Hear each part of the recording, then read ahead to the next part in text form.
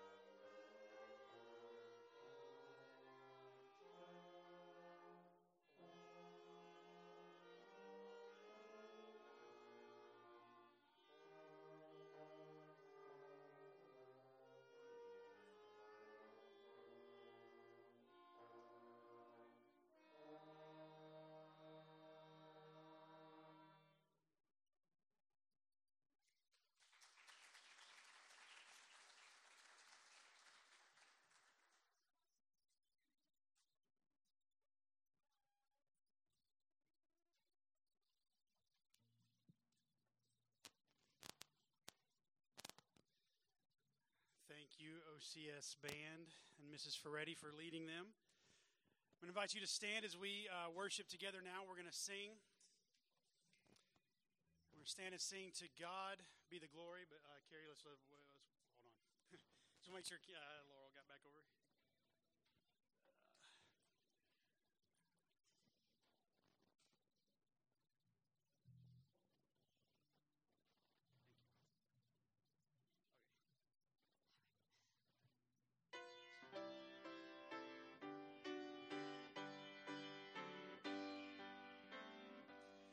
To God be the glory, great things he has done. So loved he the world that he gave us his Son, who yielded his life an atonement for sin, and opened the life gate that all may go in. Praise the Lord, praise the Lord. Let the earth hear his voice. Praise the Lord, praise the Lord. Let the people rejoice. Oh, come to the Father through Jesus the Son, and give him the glory great things he has done.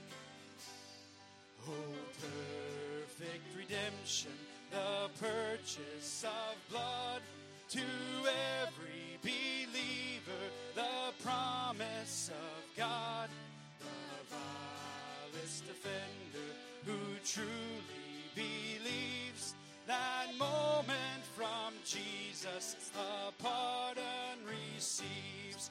Praise the Lord, let the earth hear his voice. Praise the Lord, let the people rejoice. Oh, come to the Father through Jesus the Son, and give him the glory, great things he has done.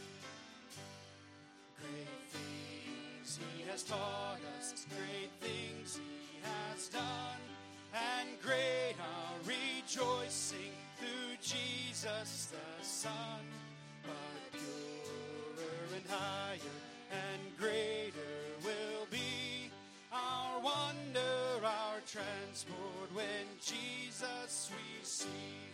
Praise the Lord, let the earth hear his voice. Praise the Lord, let the people rejoice.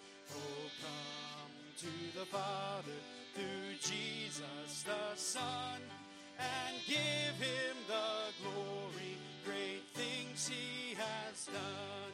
Oh, come to the Father through Jesus the Son, and give him the glory, great things he has done.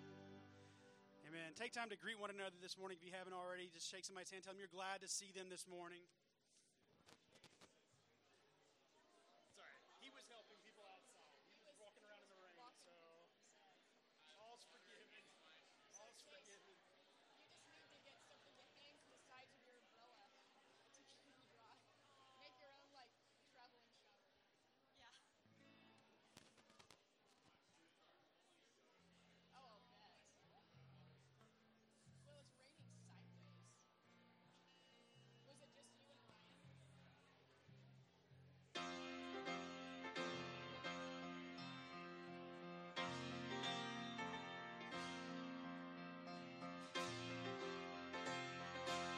Join us in singing Christ our hope in life and death. What is our hope in life and death? Christ alone, Christ alone.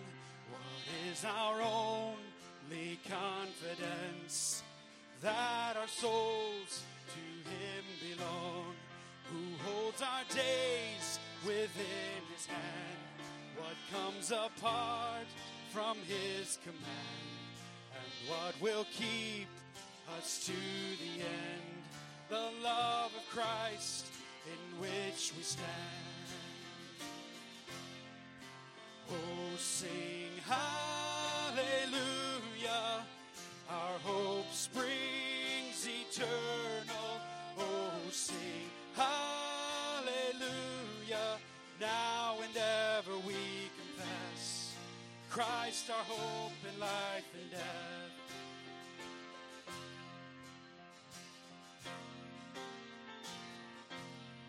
What truth can calm the troubled soul?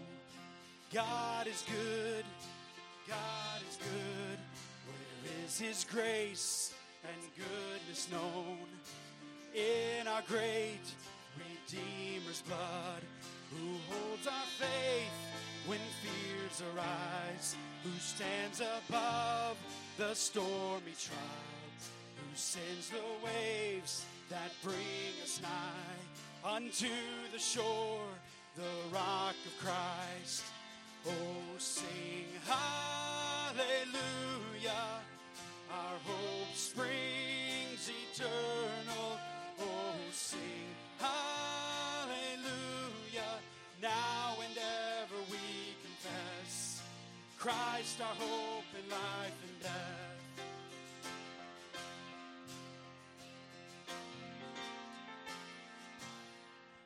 Unto the grave What will we sing? Christ he lives, Christ he lives.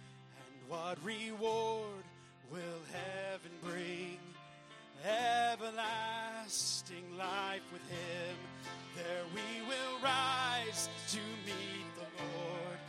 Sin and death will be destroyed, and we will feast in endless joy when Christ is ours forevermore. Oh, sing hallelujah,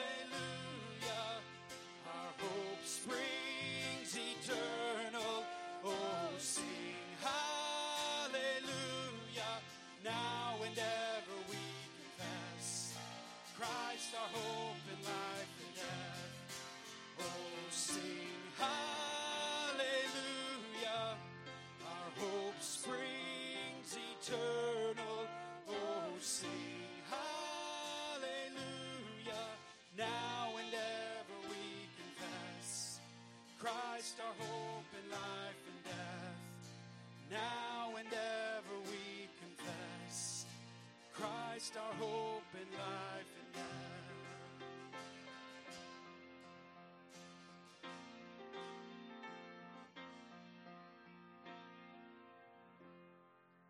You may be seated.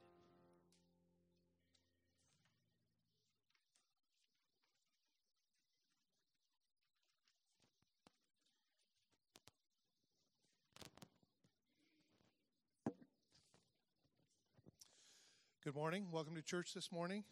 My name is Mark Bates, and it's my privilege to serve not only in the church here, but also in the school. Welcome. Welcome to those of you that are joining us online as well. A reminder, you have the attendance form on your row. If you'll fill that out and just leave it in the chair when you're done, and we'll collect those after the service. We're doing things a little bit different this morning. We're trying to involve some of the Orville Christian School students in the service. So Carissa Walburn will be reading our announcements, and Jack Johansson will be reading the scripture for us.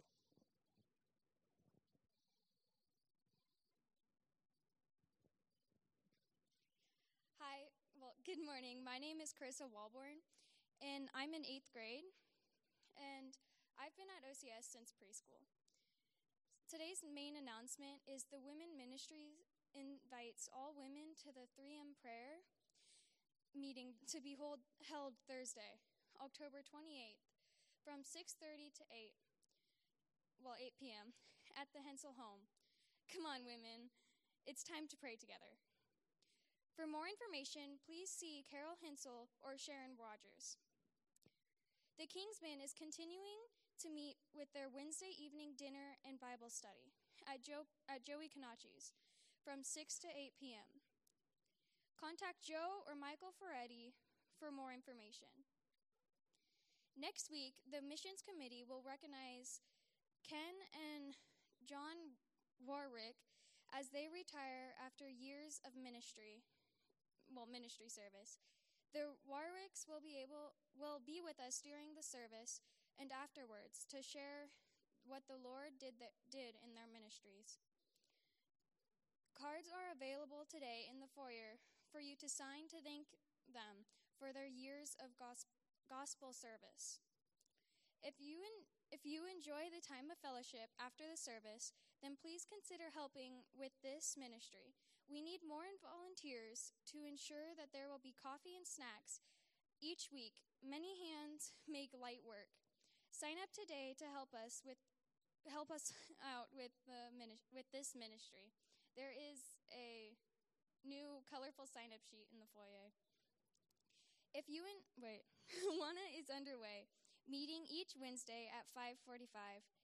This is a program that trains children in biblical truth and builds their character in the Lord. Parents, there is still time to get your kids signed up. Contact Tim Giordano for more information. The offering box is available in the back of the room. If you want to designate your giving for any of our church ministries, please indicate that on the blue offering envelopes. Thank you for your faithful and generous giving to EFC. Our ministry moment for today focuses on Orville Christian School. Please welcome Patrina Leidendorf, the chair of OCS School Board, will come and give us an update on our favorite school.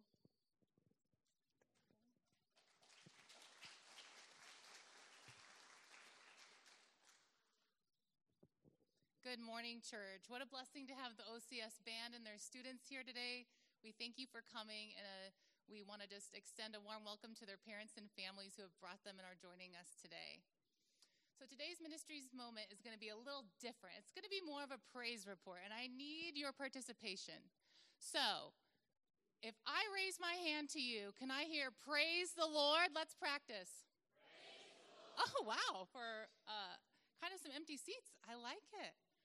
So, EFC plays a huge role in the success of Orville Christian School, and Orville Christian School is a big part of the ministry here at EFC. This successful relationship has us combining together today to bring praise and honor and thankfulness to our Lord. So here's our praise report. Over the past few years, education has been working through more than a couple hiccups, I would say. But OCS has done more than survive. We've been thriving and growing. The leadership team for Orville Christian School is made up of a school board, our administrator, and an elder liaison from this church. Your current school board members are Christina Walburn, Joe Kignacci, John Cooney, myself, and Don Remley. Our administrator is Mark Bates. He joined us in 2020, which was not the most popular year for education, but we are so thankful that he and his wife heard the call, followed it to Orville Christian School, and is now an Orville Christian School Eagle. And our elder this past year has been Rob Rodney, and we thank him for his encouragement and his prayer for our board. The leadership of the school aims to uphold the mission that was started back in its inception in 1977, when a group of visionary people from this church and community wanted to start a Christian school that would reach out into the community and impact families in the larger society for Christ. Orville Christian School exists to accomplish this by providing an excellent Christ-centered education for students in preschool through 8th grade. We are grateful and humbled that God has entrusted us with the education of so many young people for 44 years.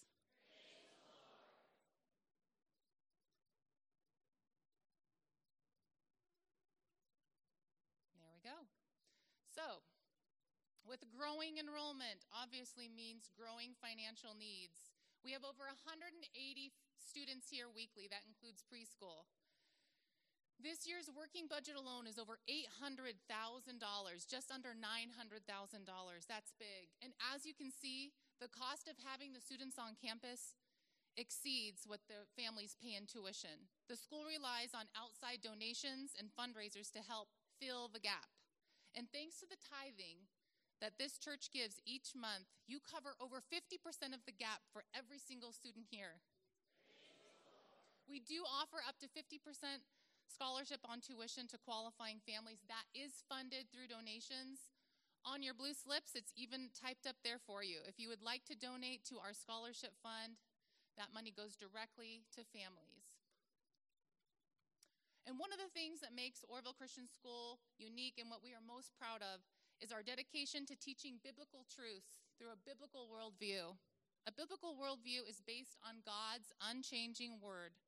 Since God is the creator of everything in heaven on earth, he is the standard for truth. God is all-powerful, all-knowing, and unchanging. Teaching from this perspective is not just increasing a child's knowledge of biblical facts, but it is complete immersion into understanding that all subjects, math, science, history, music, point directly to our loving God who desires to have a personal relationship with each of us.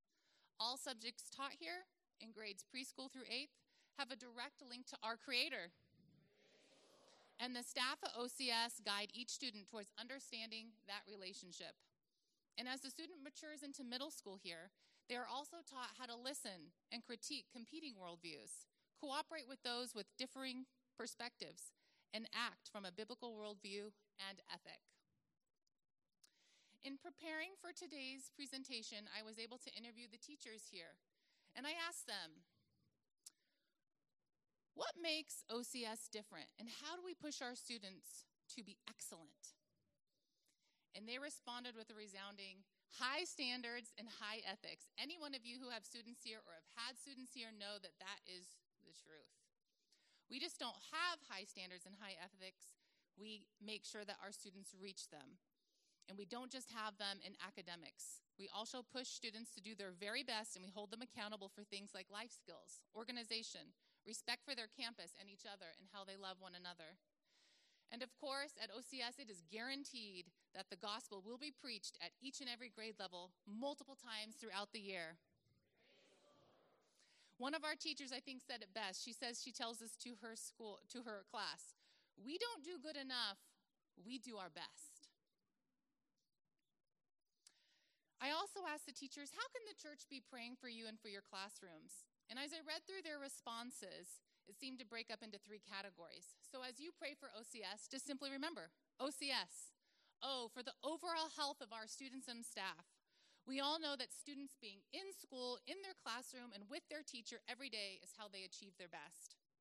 C, challenging home lives and students that may be experiencing crisis during the school year. Please uplift them. We've also, as I mentioned before, have had disruptions in our school year through fires and floods and pandemics. And lastly, but perhaps most importantly, that souls would be saved and God would be glorified. It is our mission statement, and it is above all else that we hope to accomplish this on campus. Finally, we would be remiss if we thought we could run Orville Christian School on our own. This is far from the truth. OCS partners with other like-minded organizations to ensure a successful and safe school year. The first organization is ACSI, the Association of Christian Schools International. We have partnered with them for decades. They promote Christian education, provide training, and various resources for us. And a more recent organization that you may recognize, as Pastor Greg has utilized them as well, is the Pacific Justice Institute, PJI. PJI is a nonprofit legal defense ministry who defends the religious freedoms of churches, schools, businesses, and individuals, all at no cost. PJI distributes materials and information that we find useful in developing, that is developed specifically for pastors, churches, schools, and educators to help us know our legal rights in order to further God's kingdom. The Pacific Justice Institute has been a huge help in keeping Orville Christian School up and running and keeping students safe these past years. They are a big blessing to Orville Christian School, and in return, OCS will be blessing them with a love gift at the end of the year. If you have students here or grandchildren here, or have students that go here and you are able, we ask that you join us and partner with us as we give them a gift as a big sign of our appreciation. Again, you can do that through a blue offering slip. We praise the Lord for PJI. You can help us by making that donation.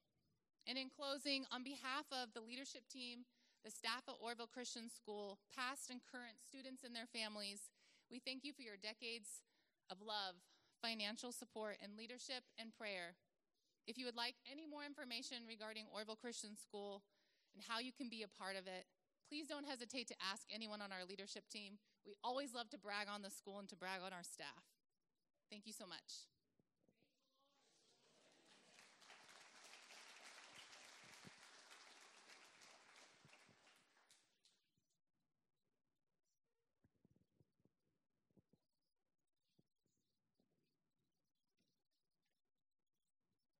Good morning. My name is Jack Johansson, and I am in 8th grade, and I have attended this school since preschool. Our invocation passage today is Psalms 86, 1 through 13. Please stand for the reading of God's word.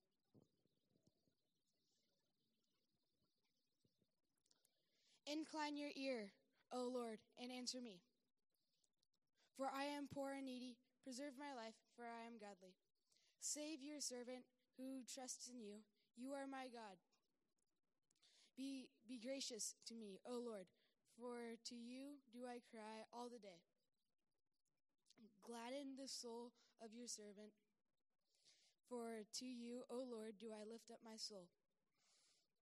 For you, O Lord, are good and forgiving, abundant in steadfast love to all who call upon you. Give ear, O Lord, to my prayer. Listen to my plead for grace.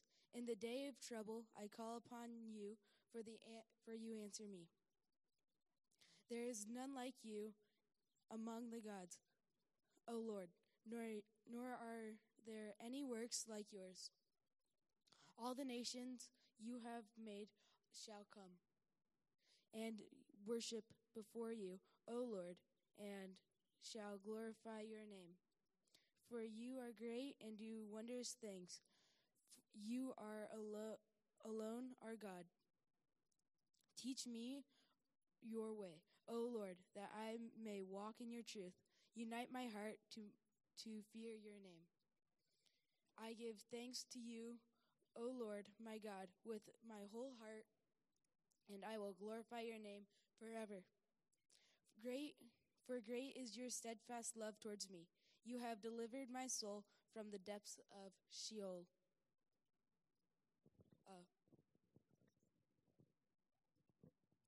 You may be seated.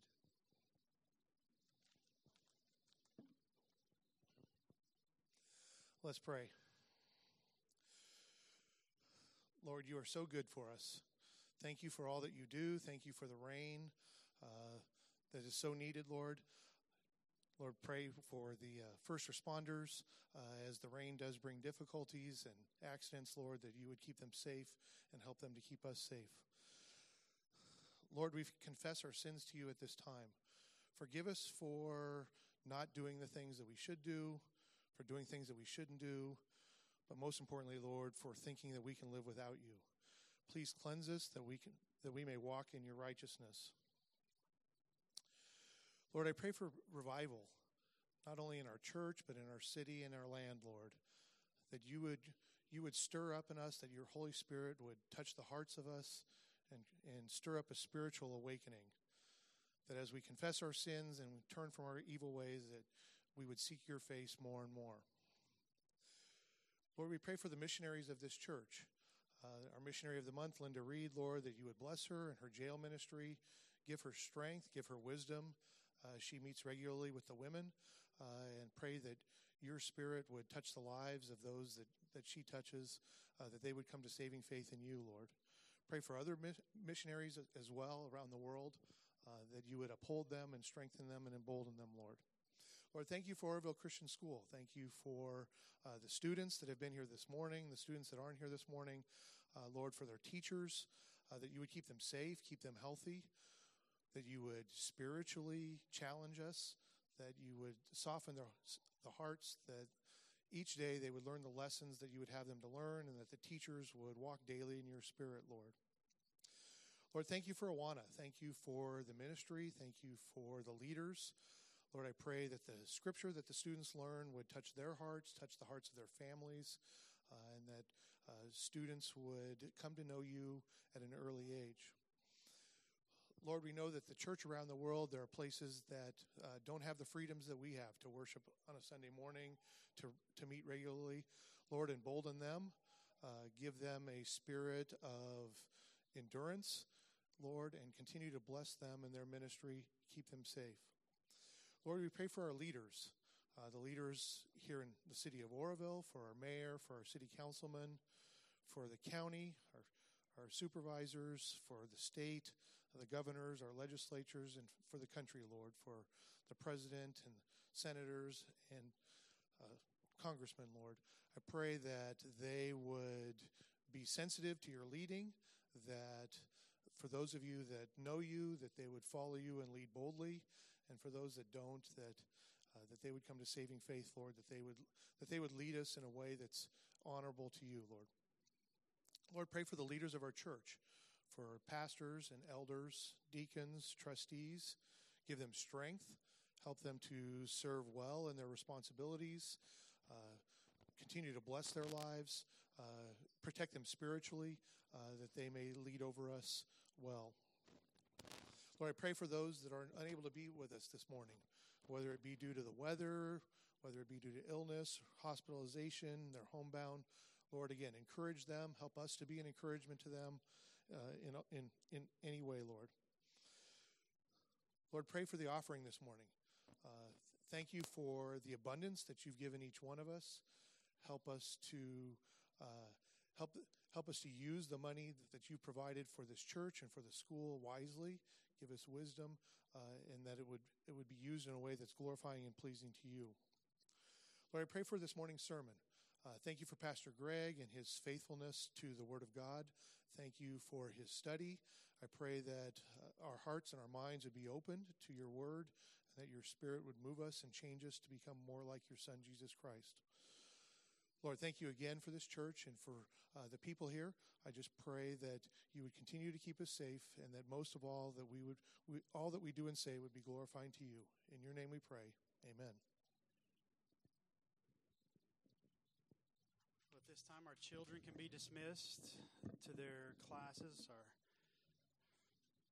young ones, as they make their way out, I'm going to invite you to stand as we continue in our worship before Pastor brings the message to us, and we're going to sing, "O Lord, my rock and my redeemer."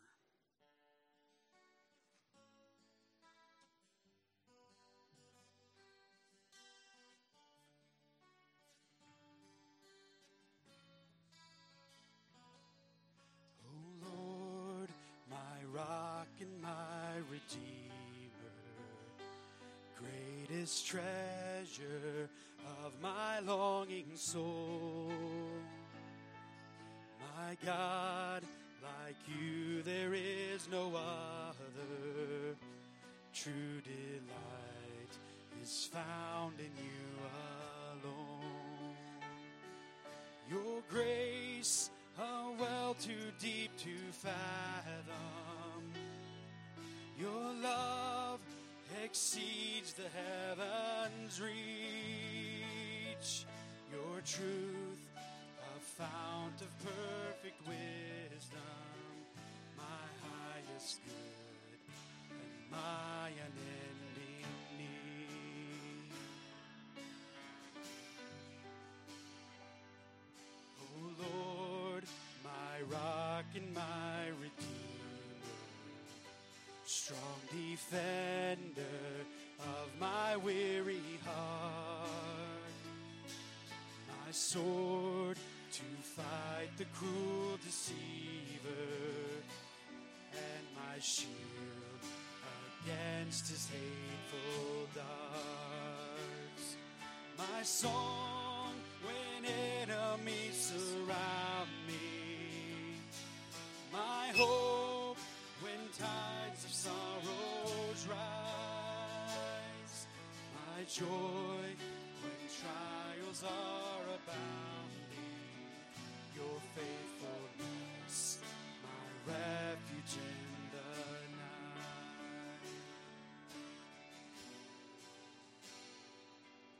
O Lord, my rock and my redeemer, gracious Savior of my ruined life, my guilt and cross laid on your shoulders, in my place you suffered, bled, and died.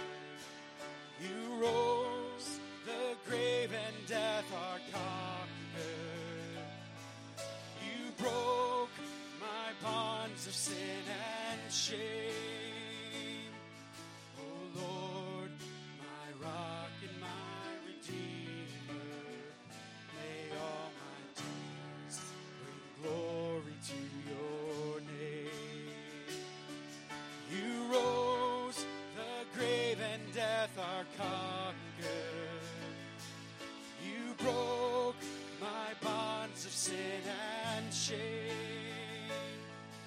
O Lord, my rock and my redeemer, may all my days bring glory to your name.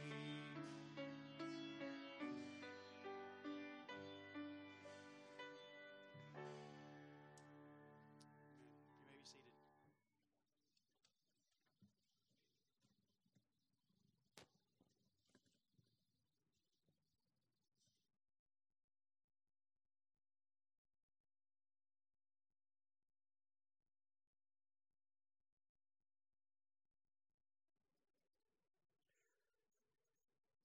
Well, good morning. You know, I've had this strange desire all morning long to start singing Michael, Row Your Boat Ashore.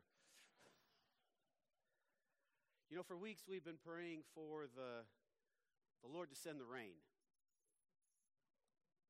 And now I think it's time to follow the example of our sister Patrina and give a response to those prayers. Are you ready? Praise the Lord. No, we got to do that again. All the people at home are going to join us as well. We've been praying for rain. He sent the rain, so praise the Lord. Well, it's good to be back with you. I want to thank you for your prayers for me and my family and for Pastor Brian and his family over the past couple of weeks as we've gone through a difficult time. But we have found the Lord to be good. Good and gracious and comforting and kind. And, you know, we were just singing a few moments ago the hope that we have in the gospel. And that is the hope that sustains us moment by moment. I want to add just a couple more quick announcements, if I might. The missions committee is really busy these days. You know, lots of activities are coming up. And in case you didn't catch it, we're going to celebrate next week one of the missionary families that we have supported for a long time, and they're retiring from the field. The Warwicks will be with us next week. And we want to let them know how much we appreciate their decades of service.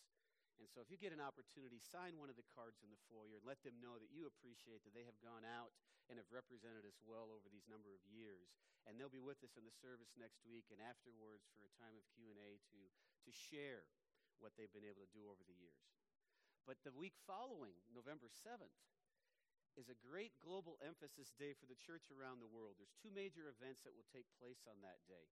The first one is Orphan Awareness Day, where churches around the world want to make known the needs of orphans in various places and how we as a church, the global church, can be involved in reaching out to them. You know, it's clear all throughout the Old Testament that God has a passion and a concern for orphans. And so we're going to have an emphasis on November 7th. And that very same day is the International Day of Prayer for the Persecuted Church.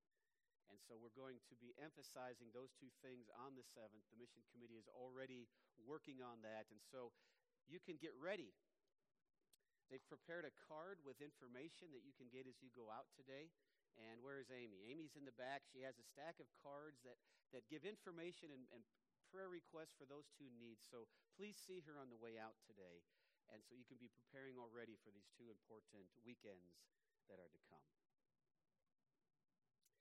Well, you know, it's a reality in life that good theology and the promise of hope that we have as believers are essential if we are to survive difficult times. In fact, not only survive, but thrive in the midst of difficulty.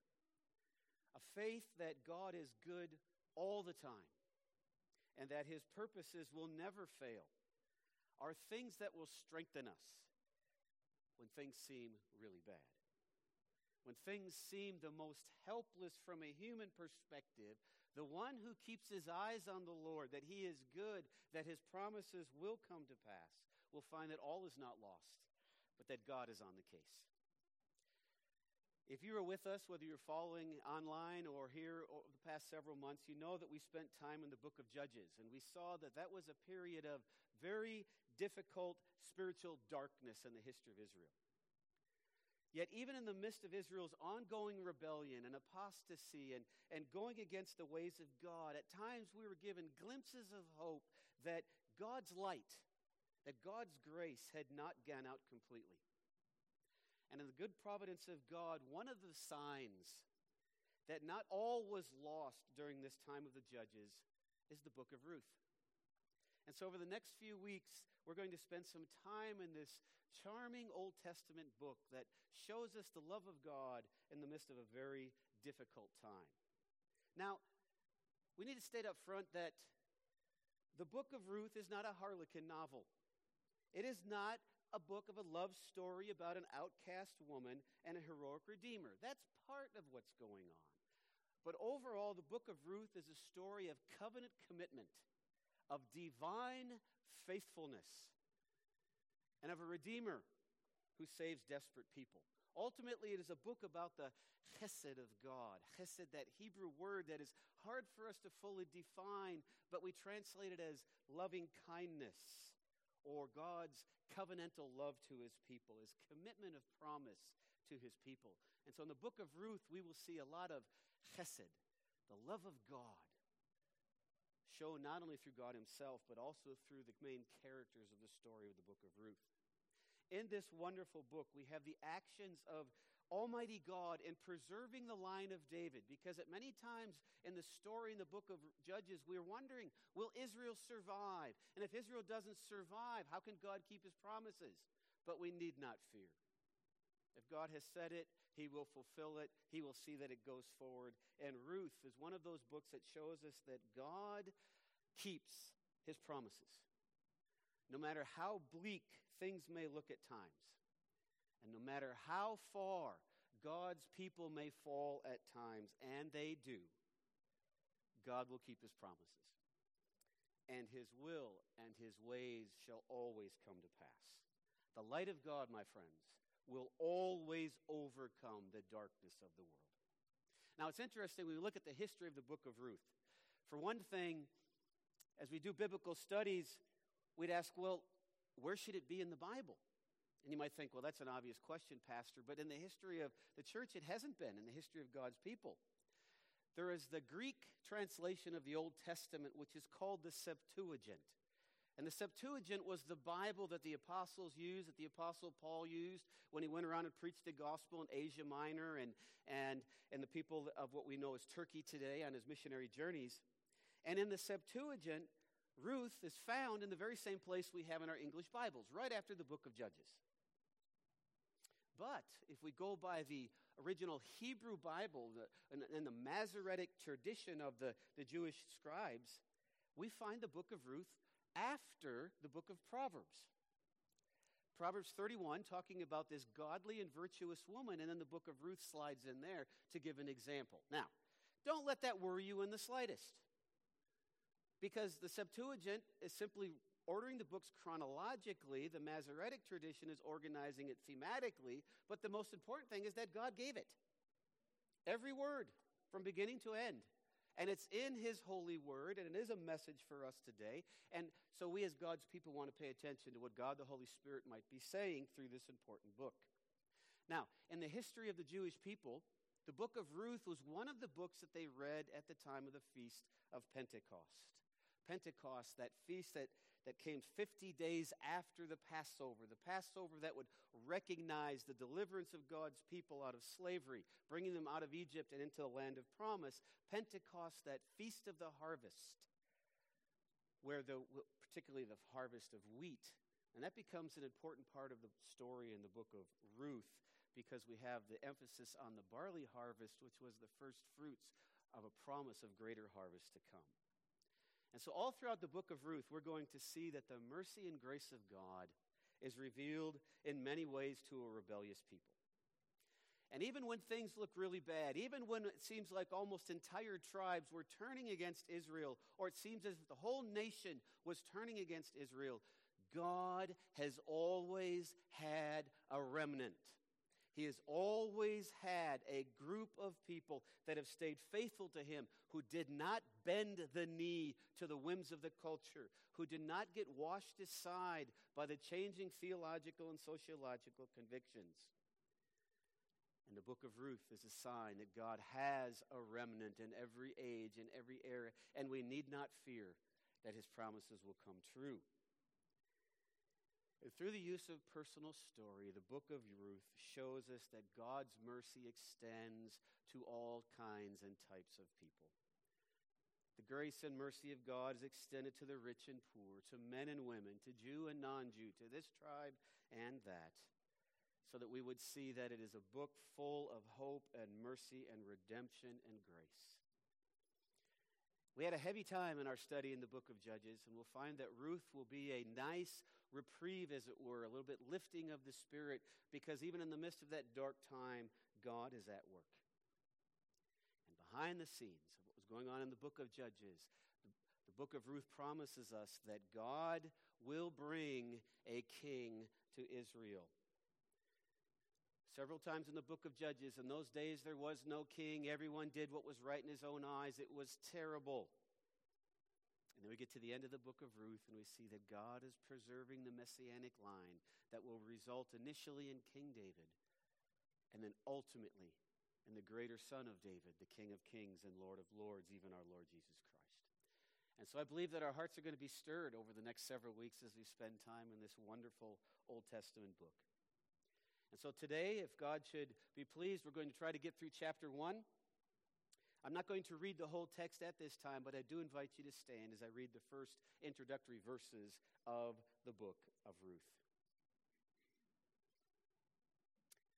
And the holy and wonderful word of God says, "In the days when the judges ruled, there was a famine in the land, and a man of Bethlehem in Judah went to sojourn in the country of Moab, he and his wife and his 2 sons.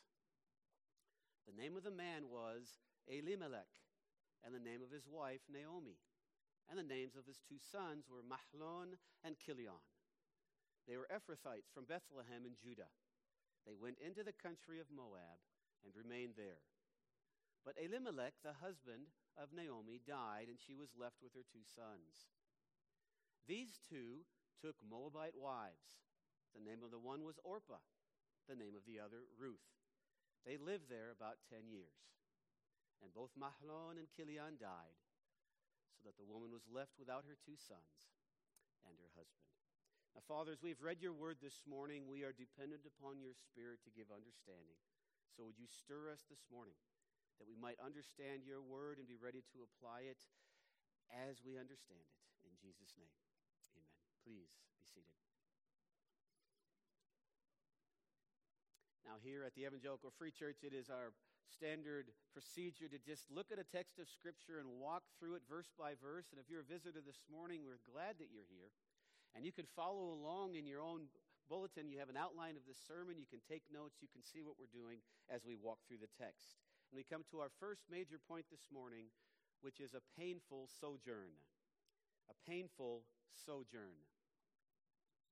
The text begins in the days when the judges ruled.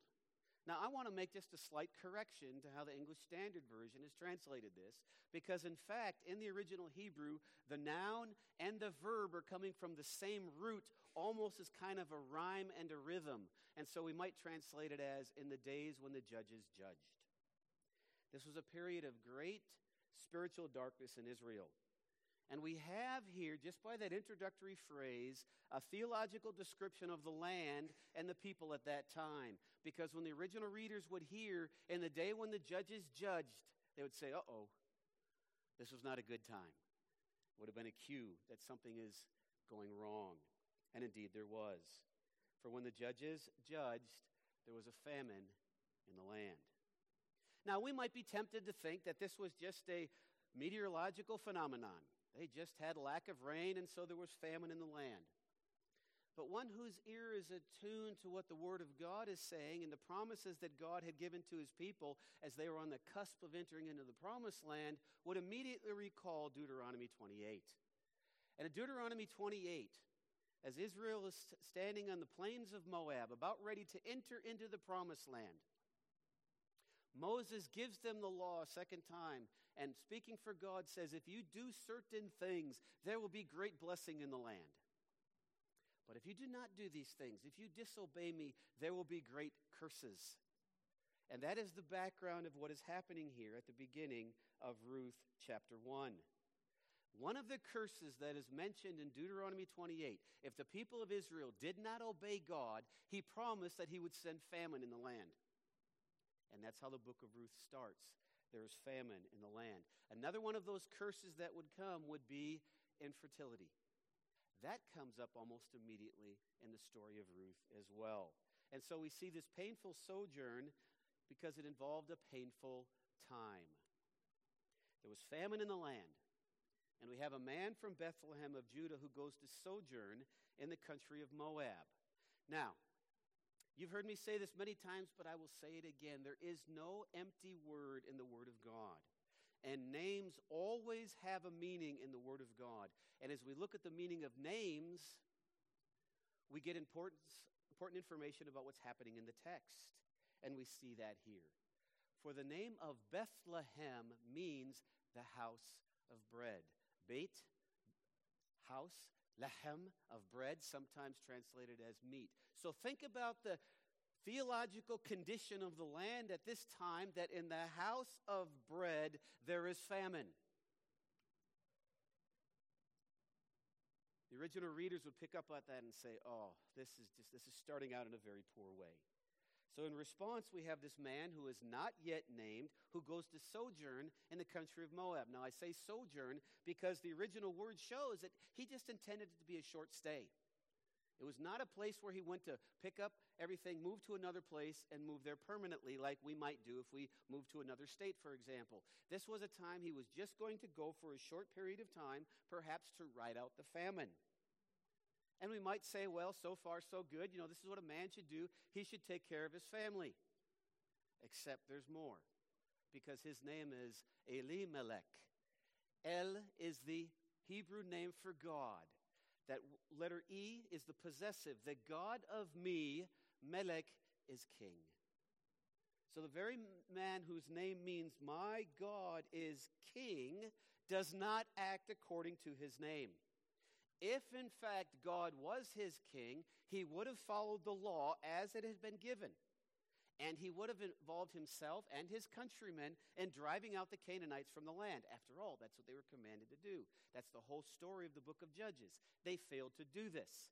And remember, this is happening during the time of the Judges. He would have also known from the law that there was a way of overcoming famine. There was a way of overcoming difficulty, and it was repentance. If the people were to confess their sins, confess their idolatries, confess their wrongdoings, then God said he would hear and he would forgive and he would restore. And so this man whose name was Eli, my God, Melech is king, should not have gone to Moab to seek bread. He should have sought the face of God. He continues with what is happening in the time of the book of Judges. He is doing what is right in his own eyes. Now, friends, we need to be careful as well that we don't do what's right in our own eyes. That when we get in face of a difficult situation, that we don't seek to go to our own Moab to find our own solution. But rather we turn to the one who truly is able to provide for us. And it's one of the reasons why Jesus taught us to pray, give us this day our daily bread. We are to be reminded that every day, in every way, in every moment, we are dependent upon God to give us what we need. We are not to go to Moab, we are to go to the Lord. So this painful time then led to a painful decision. Elimelech leaves, we are told in the text. He takes his wife Naomi and their 2 sons. Now, if we follow the storyline of the Bible, we recall that Abraham left his land to follow the Lord, to go to the land that God would show him. And that was the land of Canaan. Now here we have Elimelech, who is almost the anti-Abraham. Because he not only has been shown the land, he has seen the land, he has lived in the land, and instead of staying there and doing it God's way, he goes to a foreign land. If his name is my God is king, he should act accordingly. And so should we. If we know the Lord Jesus Christ as our Savior, as the one who has redeemed us, who has forgiven us of our sins, we carry that name, Christian, which means little Christ. Which means then that when we face a challenge, our first resource should not be, let's seek our own solution, let's seek our own problem, our own provision. Rather, let's do it God's way. The temptation is very great to do like Elimelech, to go to Moab for a season, to ignore the spiritual condition of our own soul, to ignore the plans of God, saying, well, I can always come back one day. It is today that we need to be nurturing our inner life in Christ, depending upon him to provide for us. And if we bear the name Christian, and means we are little Christ, let's not say that Jesus is king if we do not live accordingly in our own lives. Well, it goes on. We have the man's name Elimelech. We know what's happening in Bethlehem. Then we get to the name of his 2 sons, and we see that tragedy is afoot. For the name of the first son, Mahlon, means weak or sick. And the name of Kilion means frailty or mortality. Wow, what a sad commentary on what's going on here. They flee famine with their sons, weak and frailty. They are called Ephrathites, which means they're part of a specific family in Bethlehem, and they should have stayed there, but Elimelech thought he could do things his own way. Now, he intended to stay in Moab for only a short season. The word that is in the original is very clear. This was to be a short time, but there's a problem for Elimelech. He cannot control the hand of God.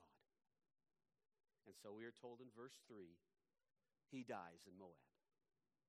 What was intended to be a short detour where he would do things his own way, going out of the land of provision, going to a foreign land, instead of being a detour, now became literally a dead end for him. By trying to escape the famine in his own strength, he ended up meeting his own demise. It was far better for him to repent, far better for him to follow the law, far better for him to do things the way God intended instead of trying to be more clever than God and do things his own way. And it's the same for us today. And here's the good news of the gospel. All of us have acted like Elimelech at times. And the solution is the same. Oh God, forgive me for my pride, for my selfishness, for my foolishness, for trying to do things my own way. Thank you that you've already provided a way, and to that way I gladly return. Don't try to negotiate with God. Don't try to outdiscuss God. Just repent and let his grace fall upon you so that you can see his provision. The good news, of course, is that in the book of Ruth, this book that begins with the man whose name is My God is King, but doesn't do so well, that very same book ends with the genealogy of David, who would become the great king of God, the great king of Israel. Man's failures cannot overcome God's faithfulness. Now in verse 3, we see things now have reversed. Elimelech is now referred to as Naomi's husband, and they're now her sons. She has taken on now the lead in the home, and we find out that her name means pleasant. And that becomes a major theme in the book of Ruth. Pleasant doesn't always act so pleasantly, doesn't always have a pleasant demeanor. But she will learn. She still is a woman who does desire to serve the Lord. But her name Pleasant won't always be pleasant. And now we're introduced to some of the themes of emptiness and fullness, famine and provision, curse and blessing that will be all throughout the book of Ruth. So this family intended to stay in Moab for just a short period of time. But then the father dies. And you might think, okay, at that point, that might be a good time to go back to Bethlehem. But no, the sons actually at that time take Moabite wives. Yeah, you kind of feel what's going on in the story here? While this was not strictly forbidden by the law, it was clearly the case that Moabites were not allowed into the fellowship of God's people up to the 10th generation. They were not to be part of the fellowship of God's people. So Mahlon and Kilion, as it were, marry outside the faith. And so we see these unwise decisions that are going on. It wasn't wise to go to Moab. It wasn't wise to marry these Moabite women. And we might think Naomi should have stepped in, but the text doesn't tell us one way or the other. But what the text does very clearly show us in the history of the Old Testament is that Israel had a very difficult time with Moab. The Moabs got a very unsavory start.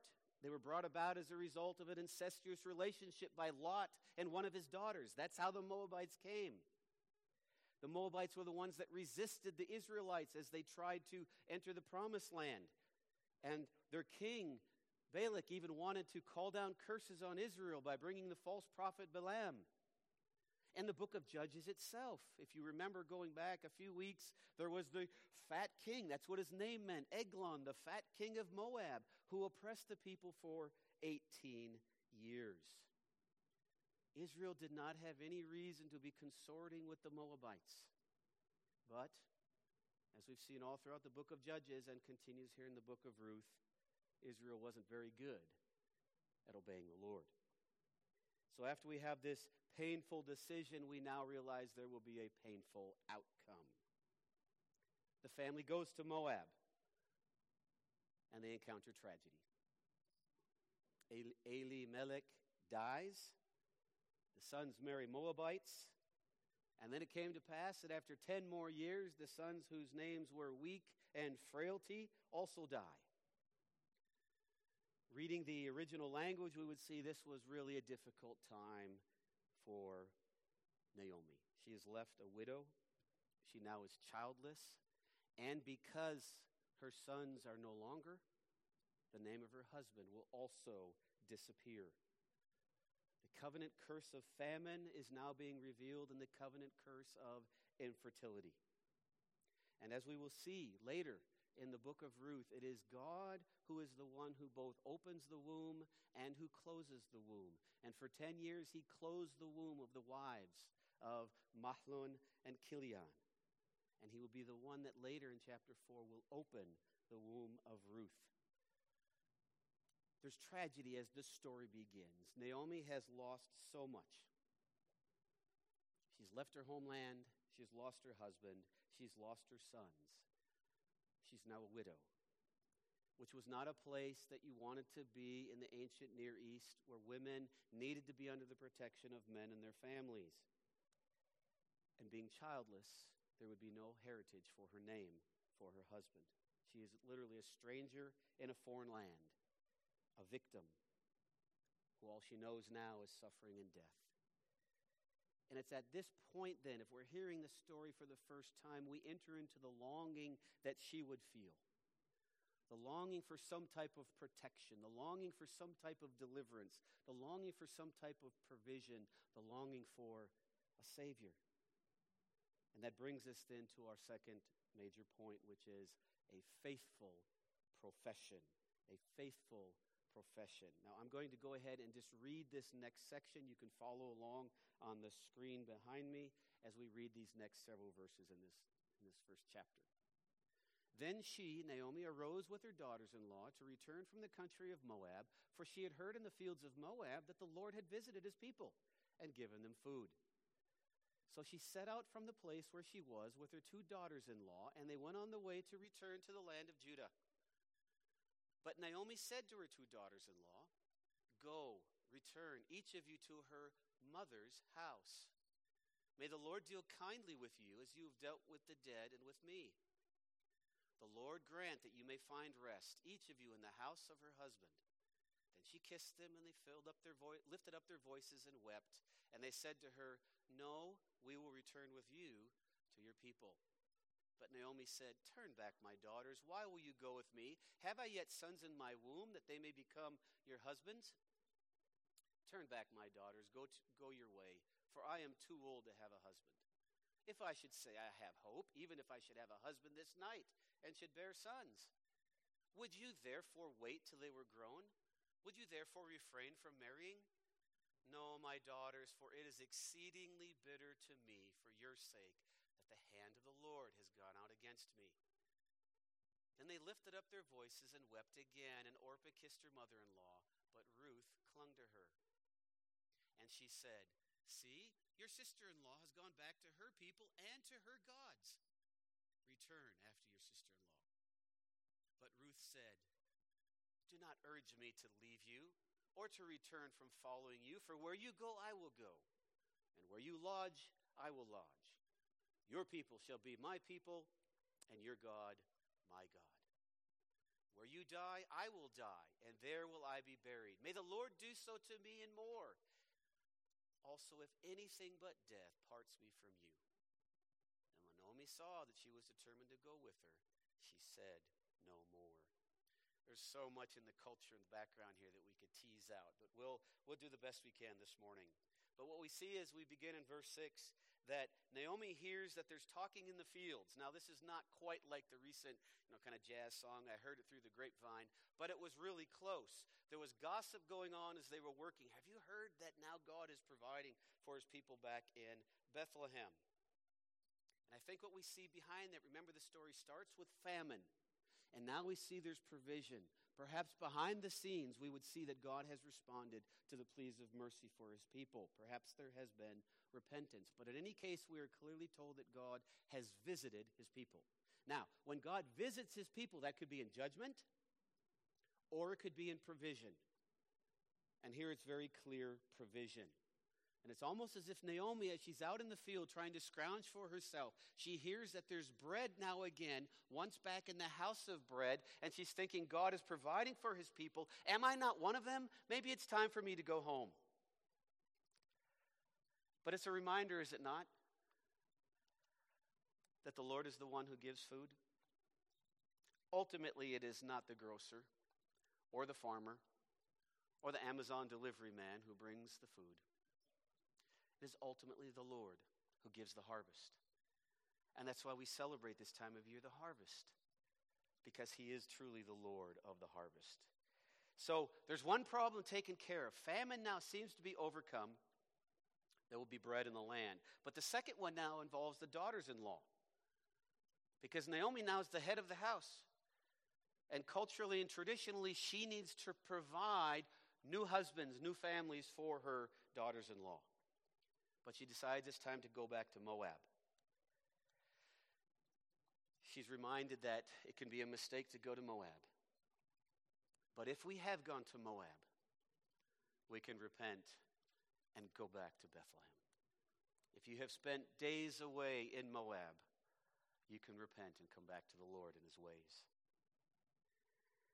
Because God's ways are always the best. Sometimes we think that we're so clever. Sometimes we think that we can just ignore the things of God and we can get away with it for a while. And maybe we might in his mercy. It's still always better to just do it the ways of the Lord. And so, as we have this faithful profession, how do we get to it? Well, first we start out with passionate discussions. Passionate discussions.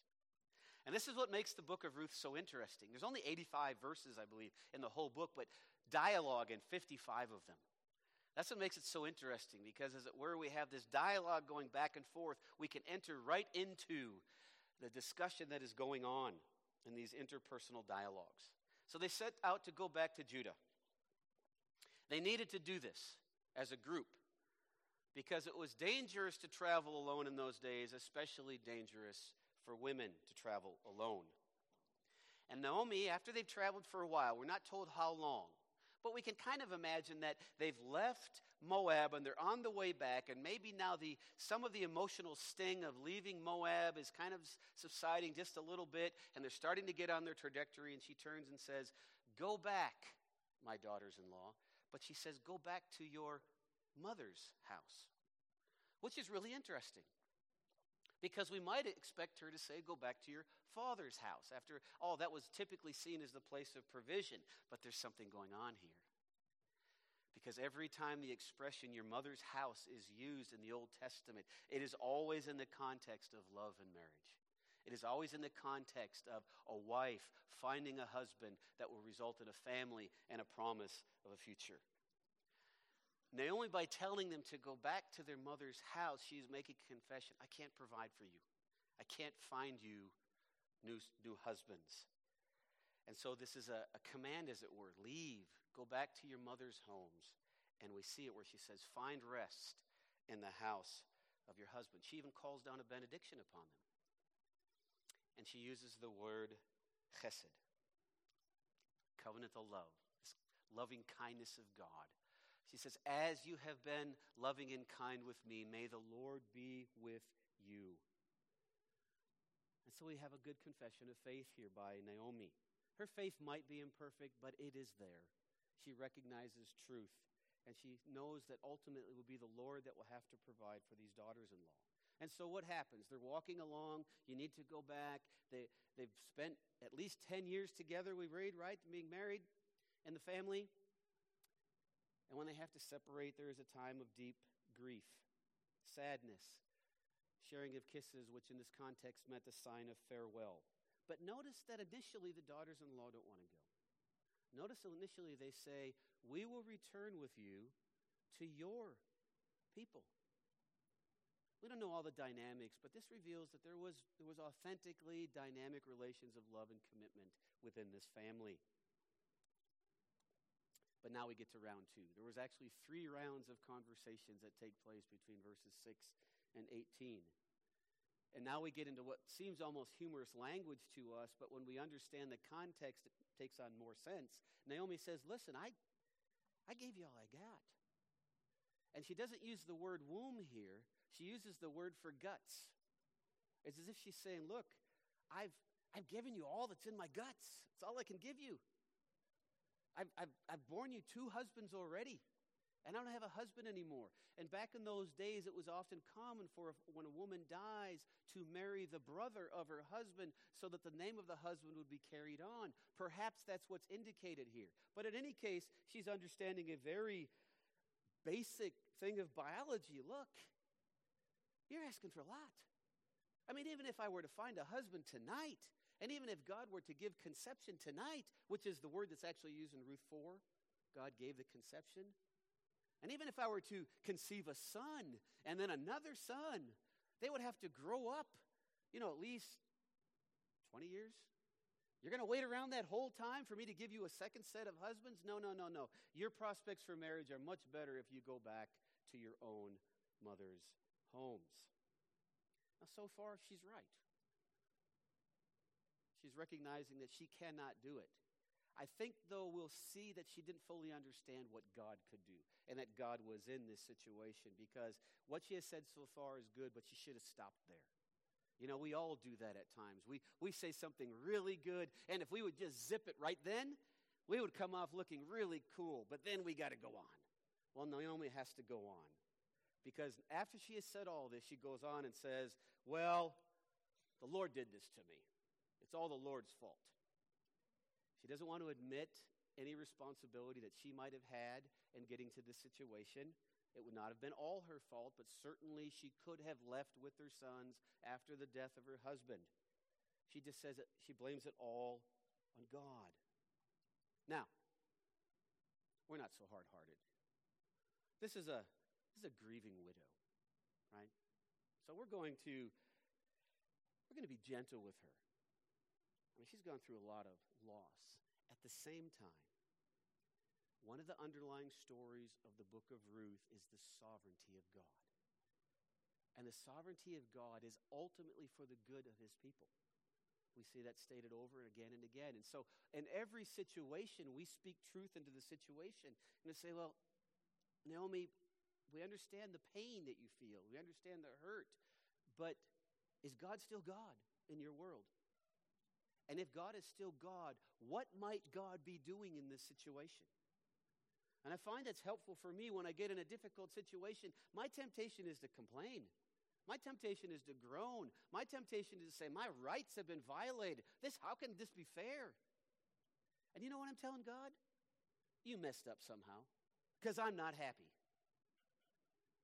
Is that really what we want to tell God? Or is it better to say, God, what are you doing in this situation? What lessons would you have me learn in this situation? Because ultimately, you see the beginning from the end, I don't. And we need to trust in the sovereignty of God. Then we come to a practical decision. So, round 2. You need to go back. I've given you everything I can. The command is there to leave. Orpah says, okay.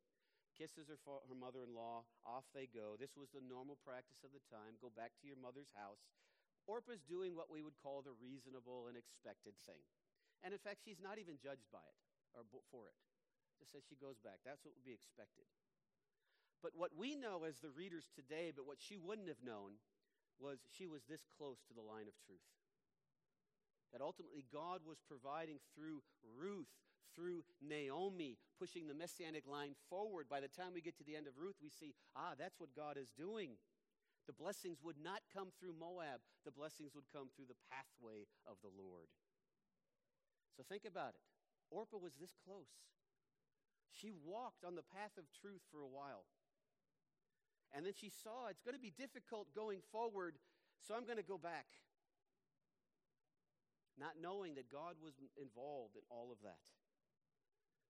And I sometimes wonder if we pass off the difficulty of what Jesus says when he says, pick up your cross and follow me. And we want to go with him for a time, and we say, it's good when God is blessing. It's good when God is good. But now life is getting tough. You know what? I'm going back to Moab. Instead of just following on the path of truth. Jesus makes it very clear. It was very clear in the time of Naomi, in the time of Orpah, the time of Ruth. It'll cost you something to follow in the path of truth, or it might cost you something. But you know what? It'll cost you more if you don't. If there's anything in this life that you value more than your relationship with the Lord Jesus Christ, let me warn you today that when things get difficult, you will be under great temptation to walk away from the path of truth. And so resolve today that you will walk on the path of truth, because ultimately that leads to promise, fulfillment, and the best that God has for you. We must value nothing over the Lord. Jesus himself said, seek first, what? The kingdom of God and his righteousness. That means above everything, seek the kingdom of God. And then all these things will be added unto you. So, but we have a practical decision, but now we move on to the profound declaration. And we see that Naomi is still struggling with what pure faith looks like, because she says to Ruth, follow Orpah, go back to your house, go back to your gods. Why would she say that? You know, her faith is not yet mature. She recognizes that there is God, but she's still playing games that, perhaps there are other things out there. Her faith is not yet as deep as it will be, and we'll see that God is merciful with her. And aren't we glad that God is merciful with us, because our faith is not yet as profound as it will be one day. So Naomi says, look, your sister-in-law has gone back. You go back with her with a command. You notice how Ruth responds. She first responds with a command of her own, and then with several affirmations. She says, don't tell me to leave. I'm with you. And she gives a series of wonderful affirmations of her commitment to Naomi and to her people. And the word here in verse 14, it says that she clung to her mother-in-law. It's the exact same word that's used in Genesis 2:24 that says where a man will leave his father and mother and cling to his wife. Now, this is not promoting aberrant forms of marriage. It is simply showing that there was a covenant commitment of dedication in this relationship between these two women. I think we also have a clear sign of conversion and commitment. In the ancient Near East, to change gods was to change an allegiance, to change your devotion. Well, that's what she's doing. She's leaving one group to go and join another. She's willing to risk everything, even her future. She doesn't know what the future holds, whether she'll get married again, what will happen. But she knows that she needs to go with Naomi because she has heard that God is with his people, and she wants to go and be with them. And that's the way it is for us today. We don't know the pathway that God will lead us on, but we know the destination is going to be awesome. And so it is worth the risk to follow Christ, because it will result in eternal blessing. And even if there's a few difficulties along the way, what's a few difficulties over the span of 80 or 90 years when eternity is a long, long time? One commentator looked at this interaction between Naomi and Ruth and said the irony is that although Naomi is returning to Israel, Ruth the Moabitess has more faith in the God of Israel than Naomi herself does. Naomi had to choose which family to follow, which line to go on, and so do we. Which path will we choose? The wide and easy gate that will lead to destruction, or the narrow gate but that leads to life? Now, in the larger picture, and this is why the scriptures are such fun to study, because all the scriptures hang together and the storyline goes forward. And what we have happening here in the book of Ruth, in this encounter right now between Naomi and Ruth, as they go back to Bethlehem, is that God is bringing together what had earlier been separated. Let me explain. Genesis 13, we have Abraham and we have Lot. And they've got such an abundance of sheep and flocks that they can't all stay in the same land.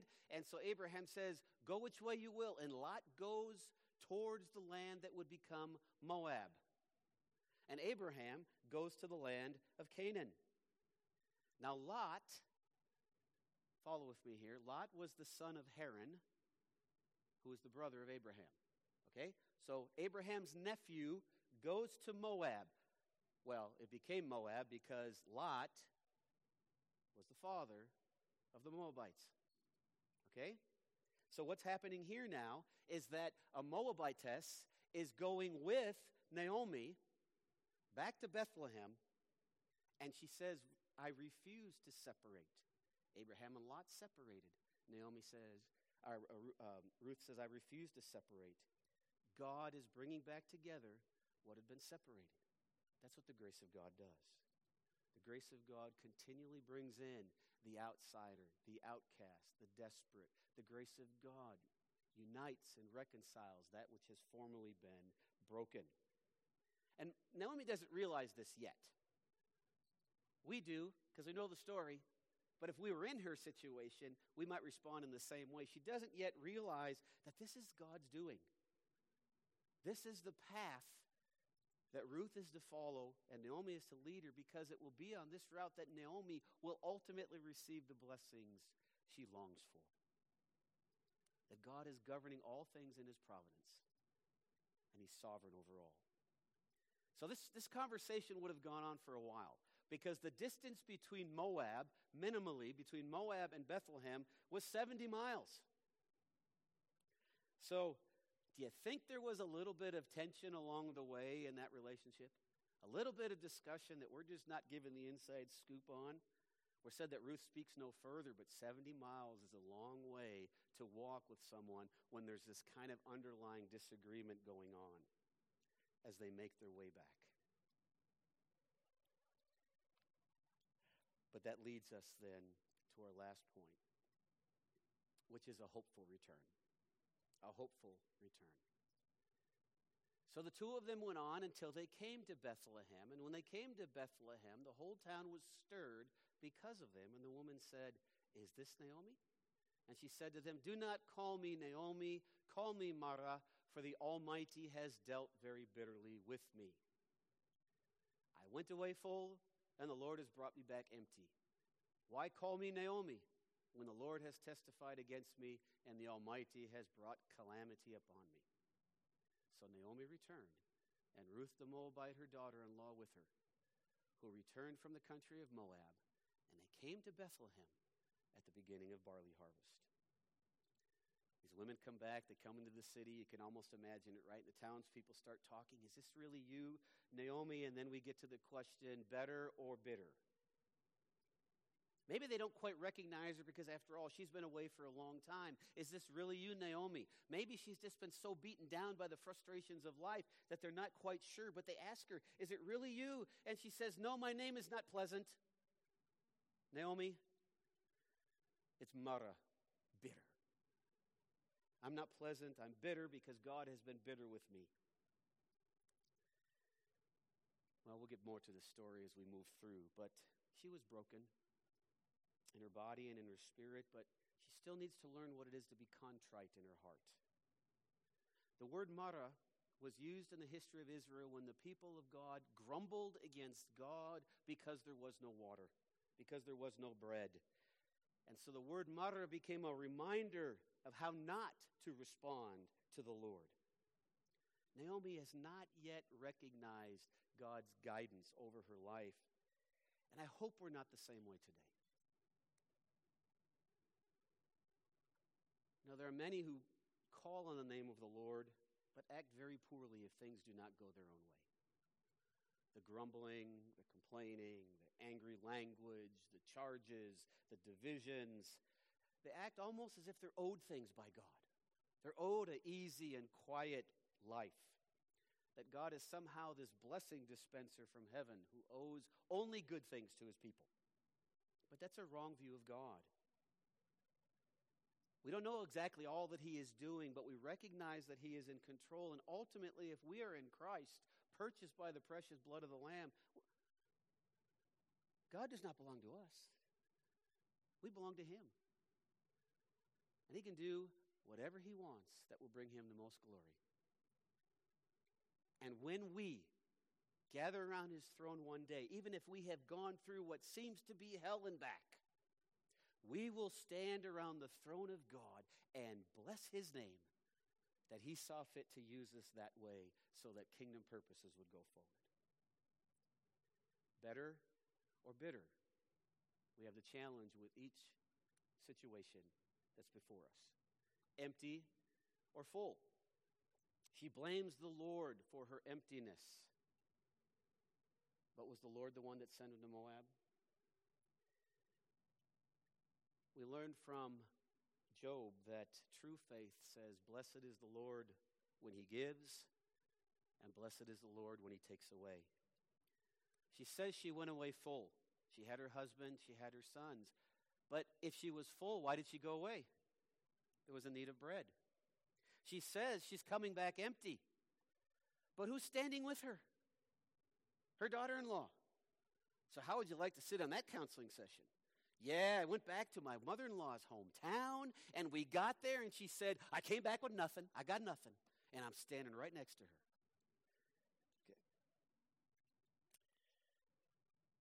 The people, as we go through this story, just seem to be addressing Naomi. They don't seem to be addressing Ruth. They will eventually. And I hope that we would be ready if God should happen to bring some Moabites among us. You know, those people. They're not like us. But God says, I'm working in their hearts. I'm bringing them to join my people. That would be among the first to welcome the Moabites among us. And we'll talk about this word turn. I'm just going to move quickly through some of the last slides. But the word return is used 10 times in chapter 1 alone. I love the idea of return because God's people often wander away, but they can come back. You may think you've wandered away and you've gone too far, but if you hear the voice of God calling you this morning, you can come back. It's true, we sing, prone to wander, Lord, I feel it, and we do. And there's times we wander, and we do, but we can return. That's what Naomi did. She returned. And so we end the chapter with a sign of hope. Because God does not give up on his own. He's constantly calling his people to come back to himself. Think of some of the big pictures in the scriptures. Abraham runs to Egypt and God calls him back to Canaan. Jacob flees to Aram, today Syria, and God calls him back to the land. Israel goes into exile, and God calls him back. The prodigal son runs off to the cesspool of the world, and God brings him back. Naomi wandered to Moab, and God brought her back to the house of bread. Friends, we need to recognize that we could find ourselves in any one of these situations. Before we came to Christ, we were Orpah. We were outside of the church, outside of the covenant of grace. We were strangers and aliens. But by God's grace, we heard that there is a path that we can come upon. And so we did, like Ruth. We followed on that pathway to truth because we want to be with God's people and be with him forever. And we can be like Naomi at times. We start to wander off that path, but we can always come back. And I just see so much of the gospel in Ruth chapter 1. I'm so thankful that God has given it to us. But as we get to the end, the drama is set for what is to come. Naomi's returned. She's with her daughter-in-law, who needs a husband, who needs a new life situation. It's the time of the barley harvest, the very last words we see, which is the beginning. It's the first fruit of a harvest to come. And we will see that in the book of Ruth, pointing even to a greater harvest above and beyond that. And so what can we think about this week as we get ready for eventually getting to Ruth chapter 2, which will not be next week. Next week we're having a special celebration service on the Reformation. But when we get to Ruth chapter 2, what are some things we can think about between now and then? Well, a couple of points. Follow God's word, not your own human wisdom. We need to hear that every day. Follow God's word and not our own human wisdom. Do not let sins accumulate There is no sin that's ultimately small, but there's the temptation we have where we sin and we've moved away from the Lord and we think, I can't come back. That's a lie. And call it a lie. Confess your sins. Come back. Don't let it accumulate and accumulate. And the problem gets bigger and bigger and bigger, and pretty soon you're discouraged and you want to give up. That's what the devil wants you to do. The gospel says, come on back. Thirdly, the grace of God is available to all, including the outsider and the outcast. And isn't that good news for us today? And then, like Ruth, we learn that to follow the Lord is a full-fledged commitment of trust in Him, of all that we are, loving Him heart, soul, mind, and strength, that we would follow Him. And even if the Lord leads us on some difficult paths, which is likely, the Lord is always at work, always. And so there is always hope. His plan shall come to pass. His will shall be accomplished, and His people shall be vindicated. Let's pray. Father, we thank You for a beautiful word. We thank You that not only is this word true, but it is powerful and it is transformational if we would but let it. And so, God, by Your Holy Spirit, work in our hearts and minds to receive and apply what we've heard today. Father, we want to love You more and serve You more and proclaim You more, and we want to invite those around us that there is a pathway to truth. And we want to go out even this week like beggars, telling other beggars where they can find the bread of life. And may You use us to lead them to the true Bethlehem, the true house of God, the Lord Jesus Christ. As we pray and as we give thanks this morning, in Jesus' name, amen. Well, would you stand and sing with us as we close out our service? I will sing of my Redeemer.